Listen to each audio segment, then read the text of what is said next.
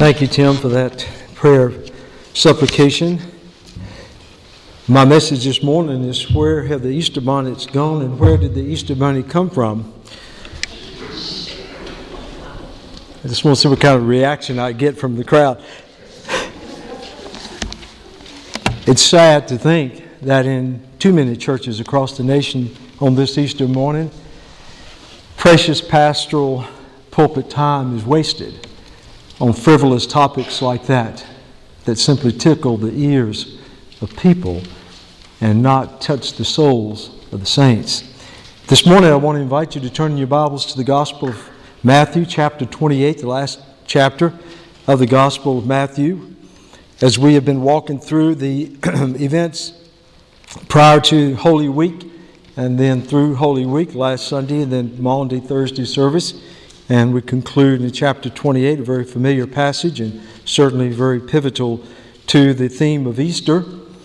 If you'll read along with me, beginning in verse 1 of chapter 28. Now after the Sabbath, as the first day of the week began to dawn, Mary Magdalene and the other Mary came to see the tomb.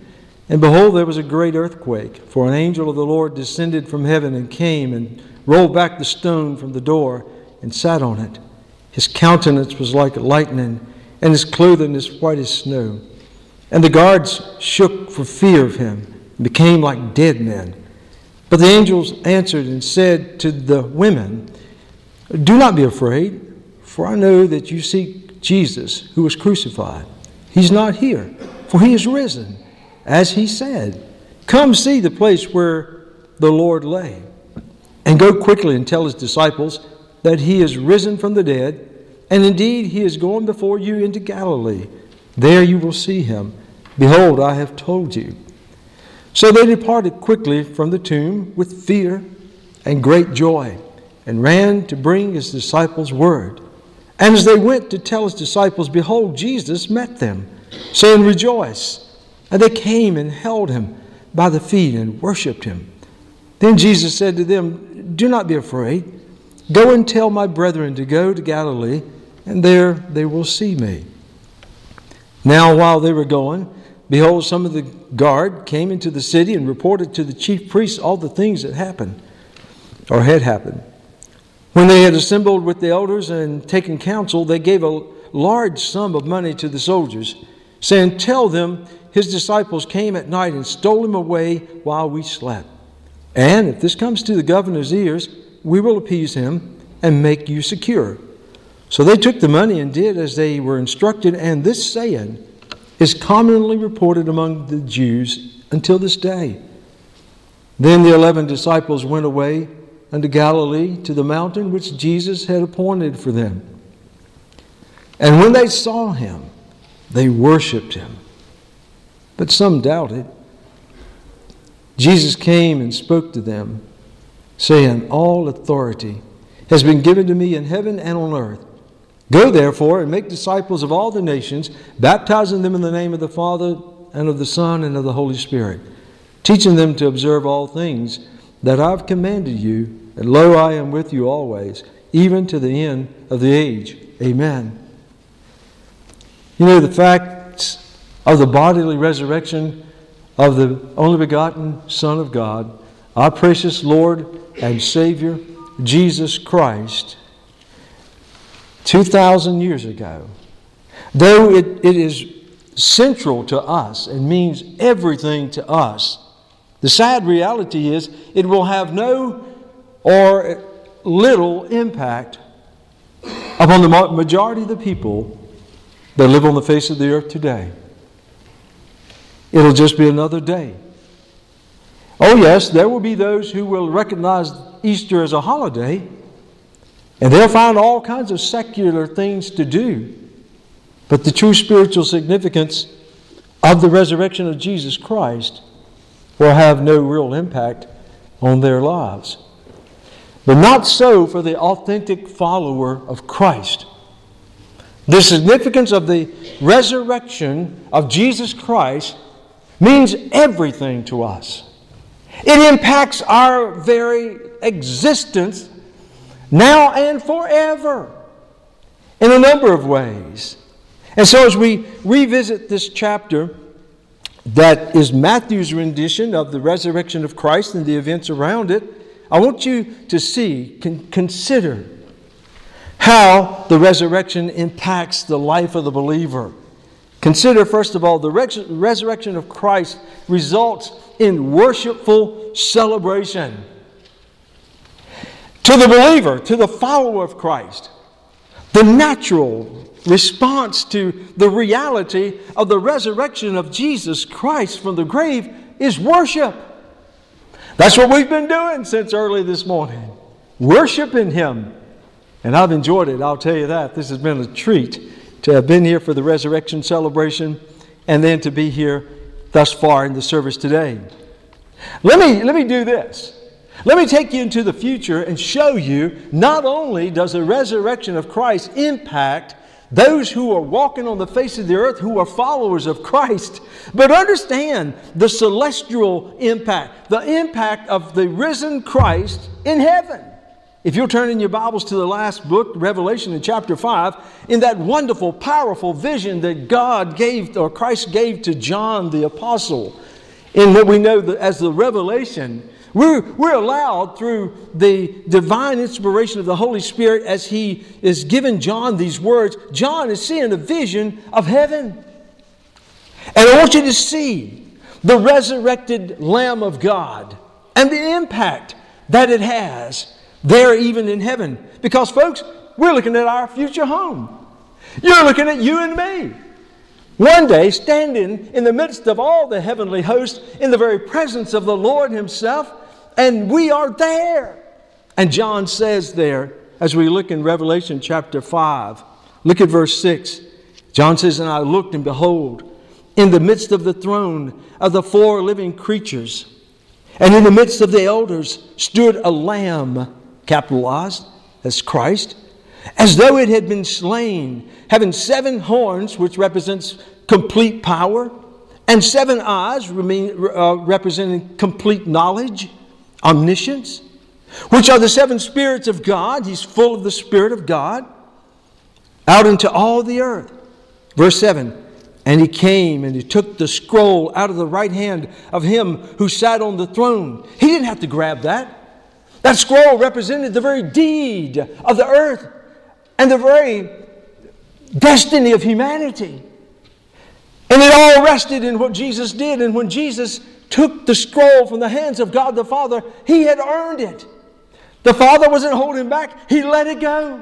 There was no one else in all of creation, in all of eternity, who had earned the right to take the deed of the earth and the destiny of humanity into His hand. Because Jesus, you see, at this point, had paid the price. He had paid the price for the redemption of humanity. Verse 8, "Now when He had taken the scroll," oh listen, all of heaven knew exactly what that meant. That meant, hey, it's finished. The job has been done. The price has been paid. We've been redeemed. And it says, when He took the scroll, the 4 living creatures and the 24 elders fell down before the Lamb, each having a harp and golden bowls full of incense, which are the prayers of the saints. So you see where your prayers go? They're all collected, and they're right before the throne of God.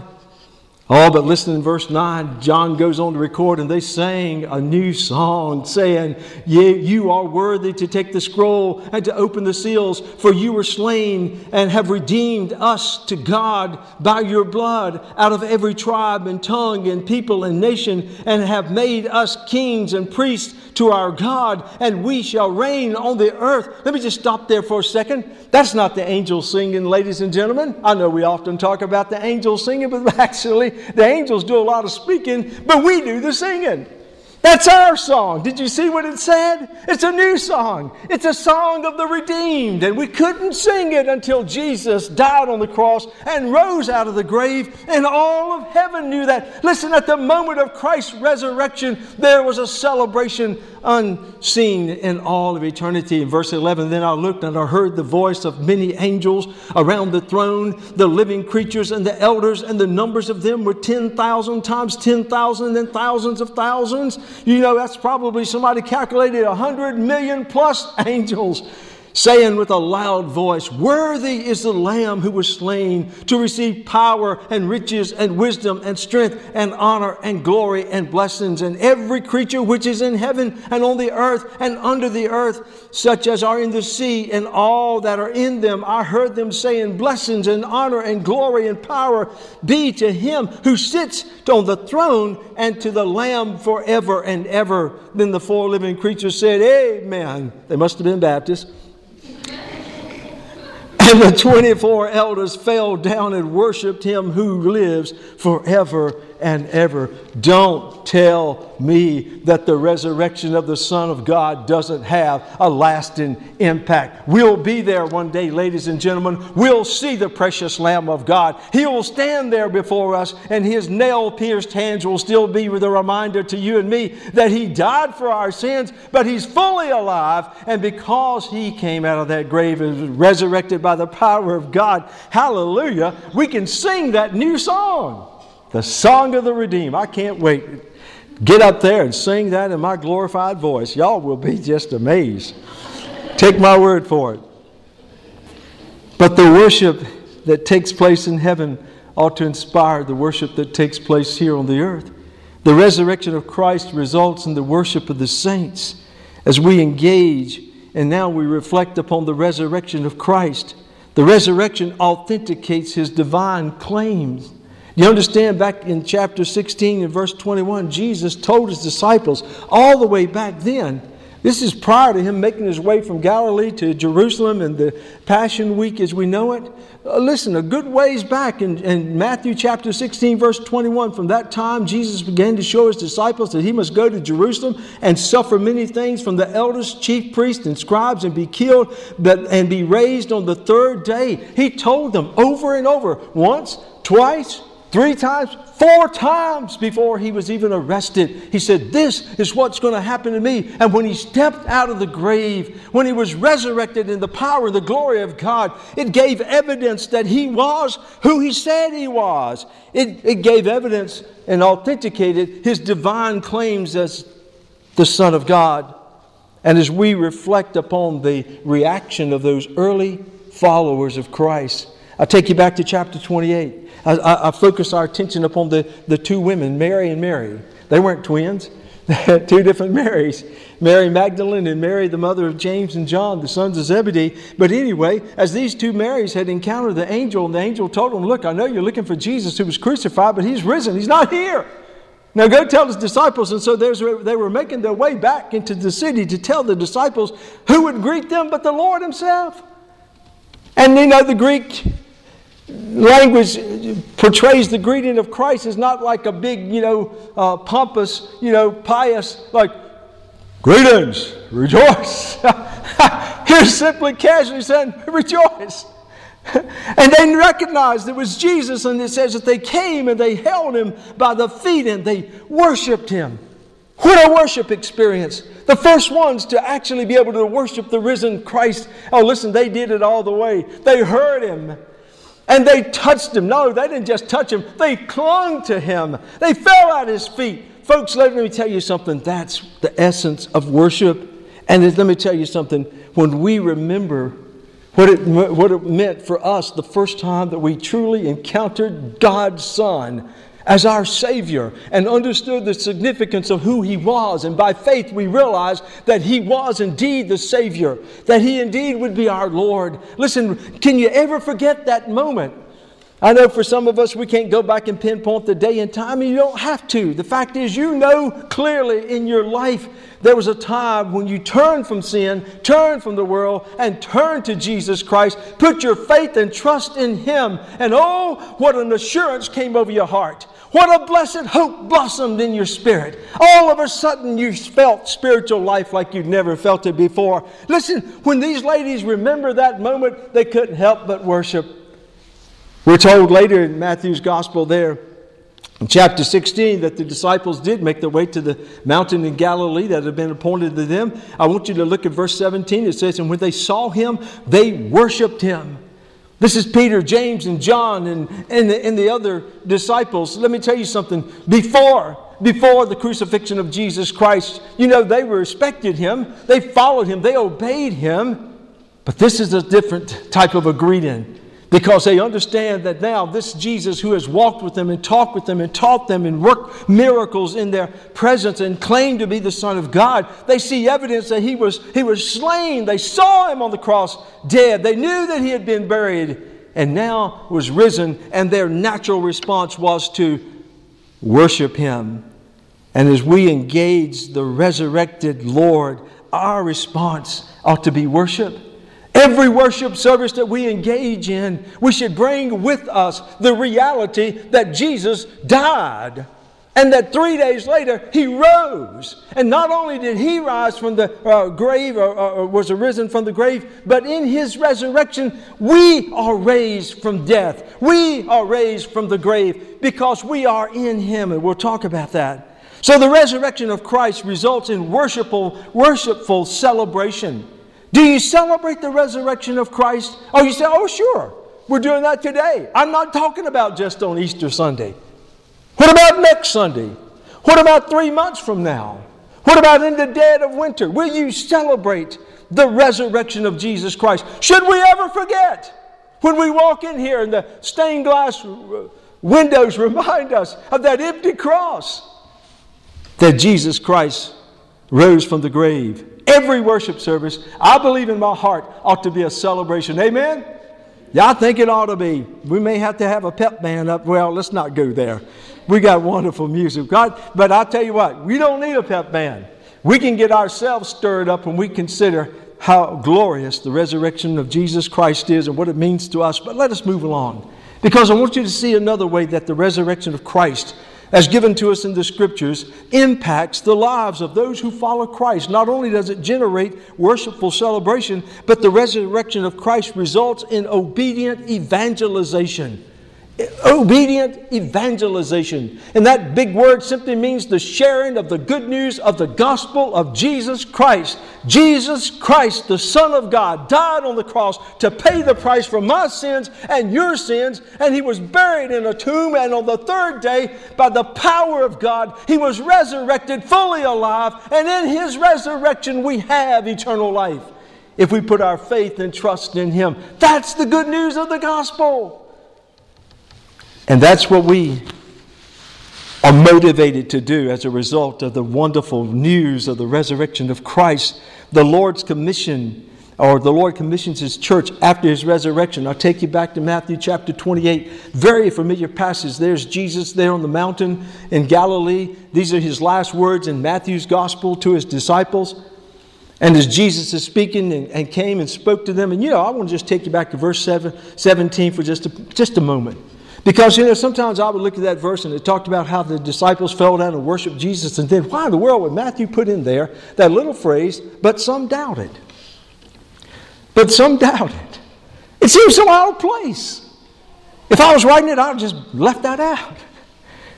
But you see, the Word of God is absolutely true.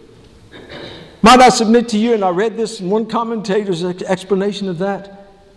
Whenever the word got out that Jesus was meeting with His disciples and that Jesus was in the area, it drew a crowd.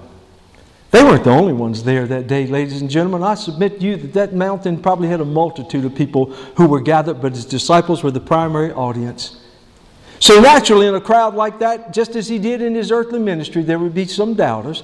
Just like in any church today, I don't care how clearly you preach the Word and teach the Word and how filled with the Spirit the people are, there will be some people that will leave after the service and say, I'm just not sure about that. I wished I could be, but God bless them. We need to pray for them. So that day there were probably some people in the midst of the larger crowd that really just weren't sure. I don't think there was any doubt in the minds of the disciples, including Thomas. As we have in John's Gospel, when Jesus came to Thomas, and Thomas had said, well, I wasn't here when He came the first time, and I have to see the nail scars in His hands. I have to see the place in His side. And then boom, Jesus appears. And Thomas just out just blurts out, my Lord and my God. I don't think even Thomas doubted at this point. I don't think there was any doubt in the hearts of the disciples at this point.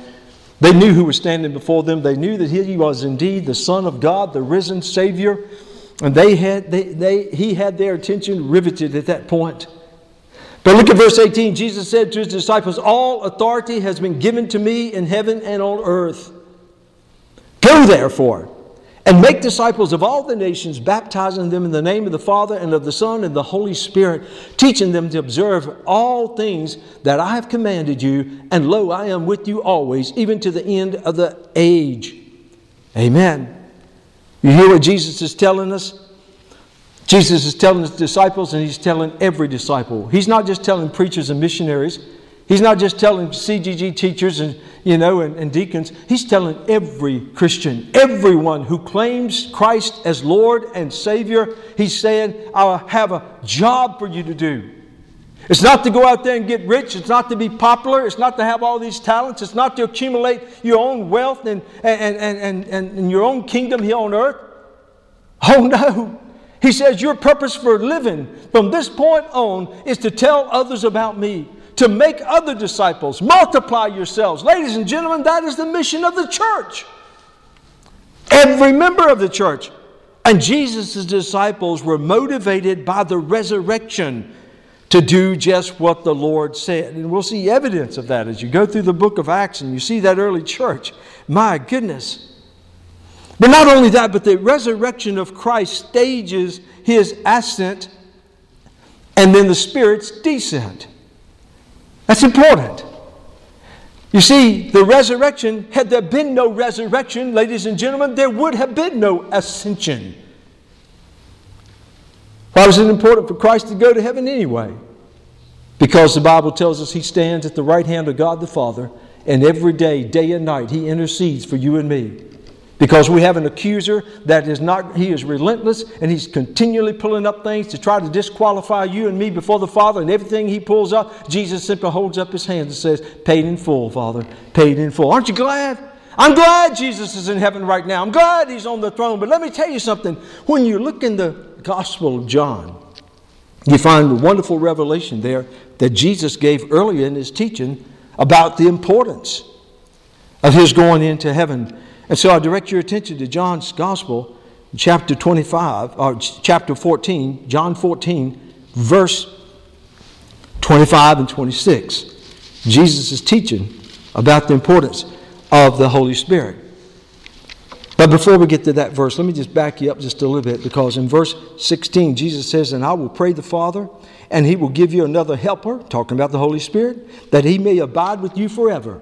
In verse 17, even the Spirit of truth, whom the world cannot receive, because it neither sees him nor knows him, but you know him, for he dwells with you and will be in you. Now drop down to verse 25 in John chapter 14. These things I have spoken to you while being present with you, but the Helper, the Holy Spirit, whom the Father will send in my name, he will teach you all things and bring to your remembrance all things that I've said to you. So you understand the importance of the Holy Spirit? He's constantly with us. He's constantly reminding us of the truth of the Scriptures, the truth of Christ. He's constantly inspiring us to do the right thing, and he convicts us when we step out of the will of God. The Holy Spirit's presence in your life and my life is absolutely essential. But then I want you to jump over to John's Gospel, chapter 16, very briefly. Look at verse 7. Jesus said, nevertheless, this is John 16, verse 7, nevertheless, I tell you the truth, it is to your advantage that I go away. For if I do not go away, the Helper, the Spirit, will not come to you. But if I depart, I will send him to you. Do you understand the significance of the resurrection and the ascension and the descension of the Holy Spirit? It was all planned. It was all mapped out by God providentially, divinely, and the resurrection was the first step. If there was no resurrection, there would have been no ascension. If there was no ascension, there would be no descension of the Holy Spirit. And ladies and gentlemen, without the abiding presence and the power of the Spirit of God, we are dead and lifeless as believers and followers. We don't stand a chance.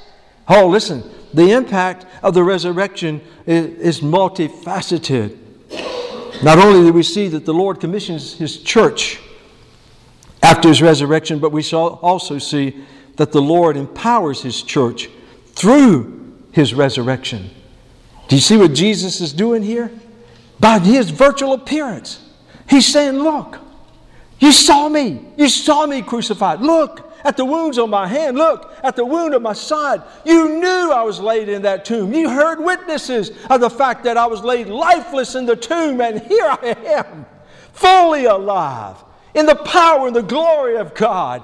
Let me tell you something. If that doesn't get your engine started, then you probably need an overhaul. Something's wrong. Let me tell you something. These disciples were being pumped by His very presence. The resurrection was empowering them to go and to do the work. And if that wasn't enough, Jesus told them in Acts chapter 1, follows right on the heels of Matthew chapter 28. As Jesus, prior to His ascension, Jesus told His disciples, He says, look, you will receive power when the Holy Spirit comes upon you. And you will be my witnesses in all of Jerusalem and Judea and Samaria and even to the remotest parts of the earth. Jesus says, don't you worry about being a witness for me. Don't you worry about living faithfully for me. Don't you worry about worshiping me. Don't you worry about being effective as one of my disciples, because I'll give you the power. You tap into the Holy Spirit. Listen, Jesus, through His resurrection, was empowering His people. In 1 Corinthians, I know we had a great time in our Christian growth groups. You did, I did as I read and studied. But you know, the Apostle Paul seized upon the significance of the power of the resurrection. I just want to direct your attention back into that wonderful book in 1 Corinthians chapter 15, verse 20. Paul said, but now Christ is risen from the dead and has become the first fruit of those who have fallen asleep. For since by man came death, by man, capital I, speaking of Christ, also came the resurrection of the dead. For as in Adam all die, even so in Christ all shall be made alive. Do you understand the significance of the Holy Spirit, the resurrection of Jesus Christ? Jesus was the first fruit. But let me tell you something, because He lives, amen? Because He lives, we know that we too shall live. Oh, not just till the last time our heart stops beating or till we breathe our last breath. Ladies and gentlemen, we will live forever. Because He lives, we live. He's the first fruit of the resurrection. And so we know that in Christ we share in that. Listen to what Paul said in Romans chapter 6, verse 3. In Romans chapter 6, verse 3, Paul says, or do you not know that as many of us as were baptized into Christ were baptized into His death? Now, just kind of follow this. It's important. Verse 4, therefore we were buried with Him through baptism into death, that just as Christ was raised from the dead by the glory of the Father, even so we also should walk in newness of life. You see what Paul is saying there? Look at verse 5. For if we have been united together in the likeness of His death, certainly we also shall be in the likeness of His resurrection. There's a theological word called vicarious. It just means when one stands in the place of another. Let me remind you that when Jesus Christ, the precious, sinless Son of God, hung on that cross, He was not dying for His sins. He was sinless. He was faultless. He wasn't hanging on that cross for His good. He was hanging on that cross for your good and my good. He was taking our place. And vicariously means that we are on that cross with Him. By faith, we are in Christ, even on the cross. And when they crucified Him, we were being crucified to our flesh. Paul says that when we died with Him, we were buried with Him. Listen, when this body was lifeless and laid in that tomb, let me tell you something. By faith, you were in Christ. We were buried with Him. We were lifeless. We were hopeless. And let me tell you something. If the Son of God had not come out of the tomb on the third day, we would never have eternal life. We would continue to be spiritually dead. But hallelujah! Praise God, on the third day when the glory of God raised the Son of God and the angel of God came down and created an earthquake and threw that stone away from the entrance to the tomb, Jesus Christ walked out in the full power and the glory of God. And let me tell you something, Charlie Martin did too, by faith. And I ain't looking back, because you know something? I came alive. The moment that I put my faith and trust in Jesus Christ and I connected myself with Him vicariously, He died for me, He was buried for me, with me, and hallelujah, He was raised. So one day when this old body gives up the spirit, let me tell you something, when I breathe my last, my heart beats the last time, that's not going to worry me because I'm going to just keep on ticking like that little Energizer bunny. But I won't be ticking downhill on the earth. Hallelujah. I'll be full with the life of God. I'll be resurrected with Christ. My spirit is already there with Him. Hallelujah. Don't tell me the power of the resurrection doesn't impact the people of God. I've got to finish because somebody's roast will be burning in the oven here soon. The resurrection of Christ not only creates and generates worshipful celebration and obedient evangelization, but it's interesting, and we see it in Matthew's Gospel, the resurrection of Christ generates contrasting reactions. How could anybody be in proximity of the Son of God dying on the cross, laid in a tomb, and being raised from the dead? Not to mention all the other miraculous events that have been going on since Good Friday. You recall, as I shared in the Scriptures Thursday night, Maundy Thursday. Listen, it wasn't a very quiet event. It wasn't an insignificant occurrence outside of the gates of Jerusalem on that hill called Golgotha when the Son of God hung there. There was a darkness that came over the earth like never before that lasted from noon till 3. As the weight of the sins of the world came crashing down upon the precious shoulders of the Son of God, mine included and yours too.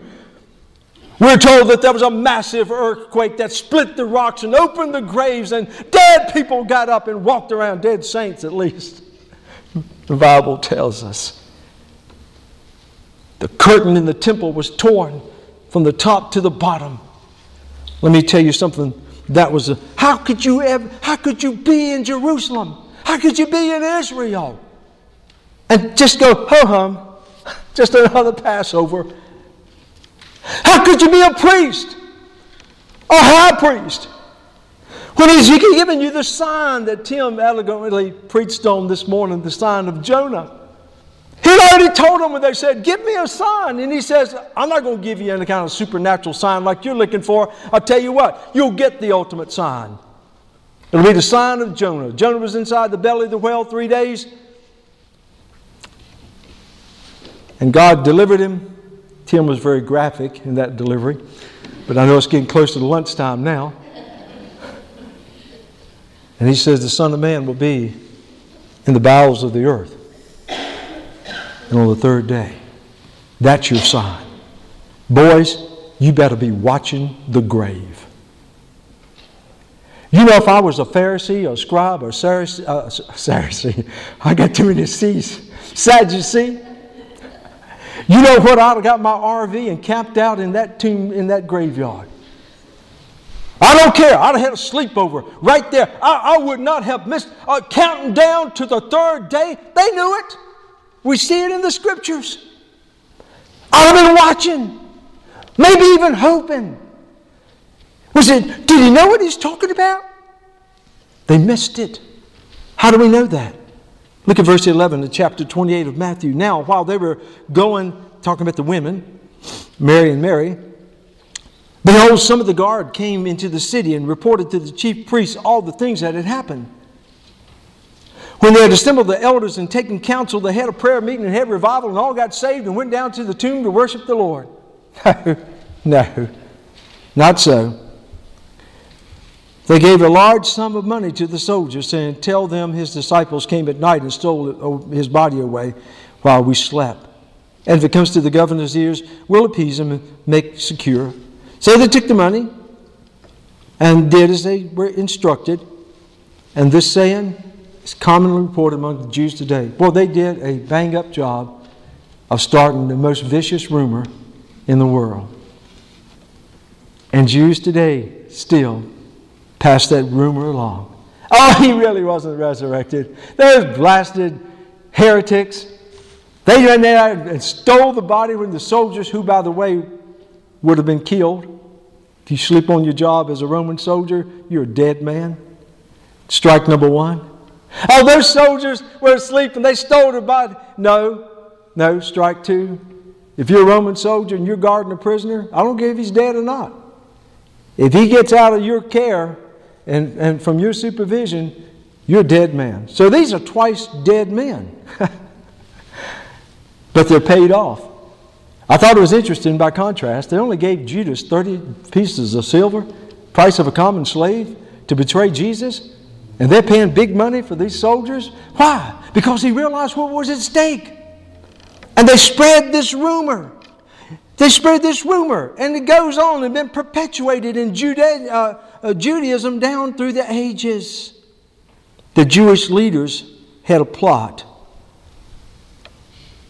to counter the powerful reality of the resurrection. And I know, I can read it in your faces. Some of it's indigestion from the sausage gravy, but the rest of it, you're puzzled. Because you're like I am. How? How can they not see? It's right there. They're front and center to the most powerful, eternally impacting miracle of all of human history, and they miss it. How? Were they blind? Bingo. Because the Apostle Paul tells us in 1 Corinthians chapter 2, verse 14, the natural man, the man without Christ, receives not the things of the Spirit of God, because they're foolishness to him. A man died, buried 3 days, and getting up and living. That's foolishness. That's what Paul said. It's foolishness to them. Neither can they know it, because it's spiritually discerned. Do you understand why you see it and they don't? Do you understand? It's not because you're so blasted smart. And I hope I don't insult anybody, because most of y'all are smarter than me. But the fact, it's not because you have all this, elaborate, secretive insight. No. The only reason that you see it is what Paul said there in 1 Corinthians 2:14. Because they do not know it, because it is spiritually discerned. If Jesus Christ, by His Holy Spirit, didn't open your eyes to the truth, you would be just as spiritually blind as the Pharisees, the high priest, the scribes who generated this rumor. You said, my goodness, I just don't really grasp it. That's okay. I got a little bit more for you. In 2 Corinthians, Paul goes on in chapter 4, in verse 3, Paul says, but even if our gospel is veiled, it is veiled, as it is covered, to those who are perishing, whose minds the God, little g, of this age has blinded, who do not believe, lest the light of the gospel of the glory of Christ, who is the image of God, should shine on them. The devil was standing there. He had a demon behind every one of those Jewish leaders, and their hands were over their eyes. They were walking around, they were hearing this talk about Jesus being resurrected, but I can't see it. I can't see it. And guess what? They never did. They never did. And they're spending a hopeless, Christless, merciless, agonizing, painful eternity in the fires of hell because they did not see it. And people you know and love, and people I know and love. You can be just as excited about Easter. You can go back home or go back to your family gathering or pass these loved ones at work or whatever and be so excited and telling about the events of Easter, what resurrection means to you, and they'll look at you like a mule looking at a new gate. If you didn't grow up on a farm, see me after church and I'll explain it. Because it just won't register.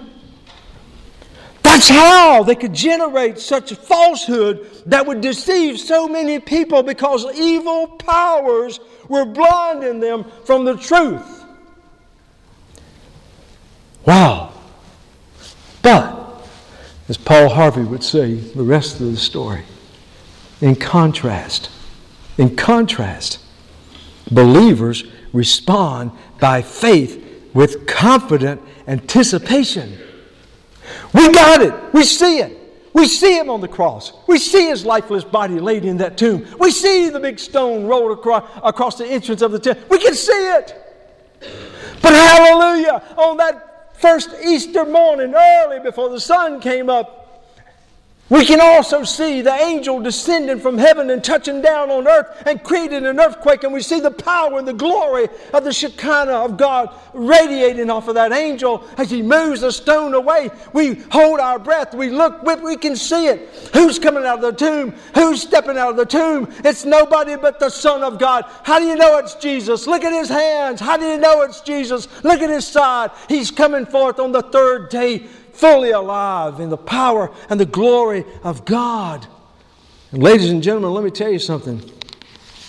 This same Jesus, praise the Lord. You know, I told you, Acts chapter 1, verse 8, right after Matthew 28, when Jesus was giving his final words to his disciples, and the word of God tells us there that he was ascended up into heaven. In verse 9, Acts chapter 1, verse 9. Now, when he had spoken these things while they watched, he was taken up and a cloud received him out of their sight.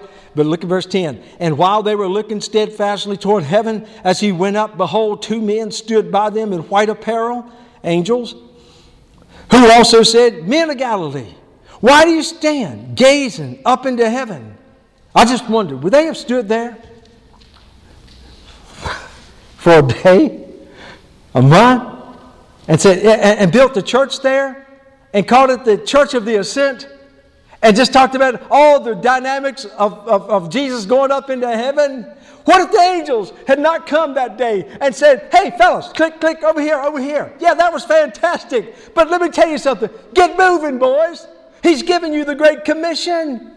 You've got a job to do. Don't be standing around here. But look what he said, Men of Galilee, why do you stand gazing up into heaven? This same Jesus who was taken up from you into heaven will so come in like manner as you saw him go into heaven. What is it that generates confident anticipation in the hearts of believers? Is because we know from the Word of God that not only did he go up, he's coming back. Not only has he come once to the earth to redeem the saints of God, let me tell you something, he's coming again, the second time, to establish his great throne on this earth. I think about the words of Titus over in Titus chapter 2, or the words of Paul to Titus in Titus chapter 2. In verse 13, Paul speaks of this wonderful blessed hope. He says, looking for the blessed hope and glorious appearing of our great God and Savior Jesus Christ. Listen, get pumped about Easter. Get pumped about his first coming. Get excited about his resurrection. Get excited about the fact that he was raised, ascended into heaven and is there at the right hand of God the Father. But let me tell you something. Every day of our life we ought to live in that constant and eager anticipation that at any moment, any day, Jesus Christ could come again. The resurrection reminds us that the same Jesus that came the first time will come again, and he will come in power, and he will come in glory. We know that.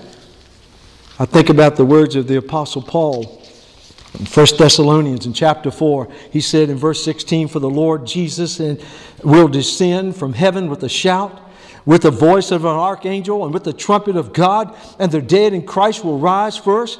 Then we who are alive and remain shall be caught up together with them in the clouds to meet the Lord in the air. Hallelujah. Does that not get your blood pumping?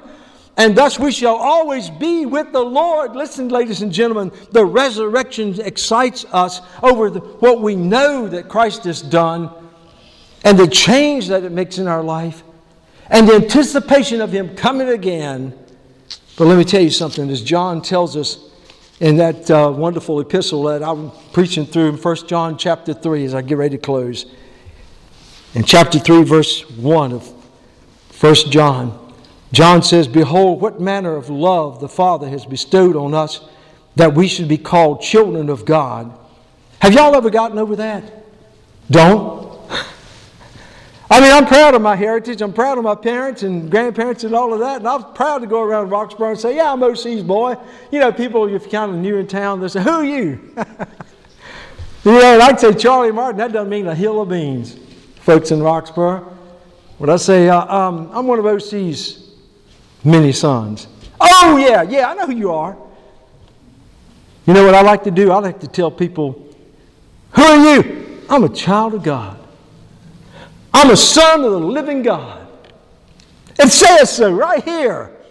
And we shall be called the children of God. Therefore, the world does not know us, not as we truly are, because it did not know Him.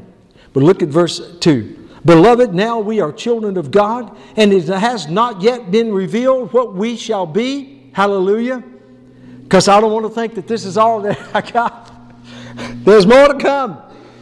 But we know. Listen, did you see what John said? But he didn't say, but we hope, and we think, and we speculate. John says right here, he says, but we know that when He is revealed, we will be like Him, for we shall see Him as He is. I think about that old Sandy Patty song. We shall see Jesus. We're going to see Him one day, ladies and gentlemen. We'll be with Him in glory one day. We'll look at Him. We'll look at ourselves, and we'll see the striking resemblance. Why not? Because we're children of God. And we'll have the likeness of Christ in that glorified body of ours. And everyone who has this hope in Him purifies himself just as He is pure. Oh, hallelujah. One day, one glorious day, we will be with Jesus. I know we've had people just recently. I went to a funeral service yesterday for a dear pastor's wife. They served in this area for decades, and dear sweet saint. And I was thinking about, as I sat there, in that funeral service, and they were sharing celebration of her life. And I was thinking, my goodness, what a good time to go home. I mean, what a time to go home. To be there, and you think Christians get stirred up down here on earth with Easter? Shucks, you wait till you're up there. My goodness, the celebration goes on and it gets more intense. As the more the saints are coming home, it gets even better. Praise God, we have that blessed hope. Oh, listen, Easter is a whole lot more than just a holiday, amen? It's more than just one Sunday when we put on our best and show up and eat and have fellowship, which I'm all in favor of. But let me tell you something. Easter is every day in the life of a believer, because we think about it and we worship Him. We think about it and we serve Him. And we think about it and it generates a great confident anticipation that one day we'll be with Him. Share the good news, folks. Tell the folks around you that Easter is about Jesus, Him crucified, buried, and resurrected, and in glory, and we'll be there with Him one day. Amen? Christ is risen. He is risen indeed. Christ is risen. He is risen indeed. Let's stand to our feet.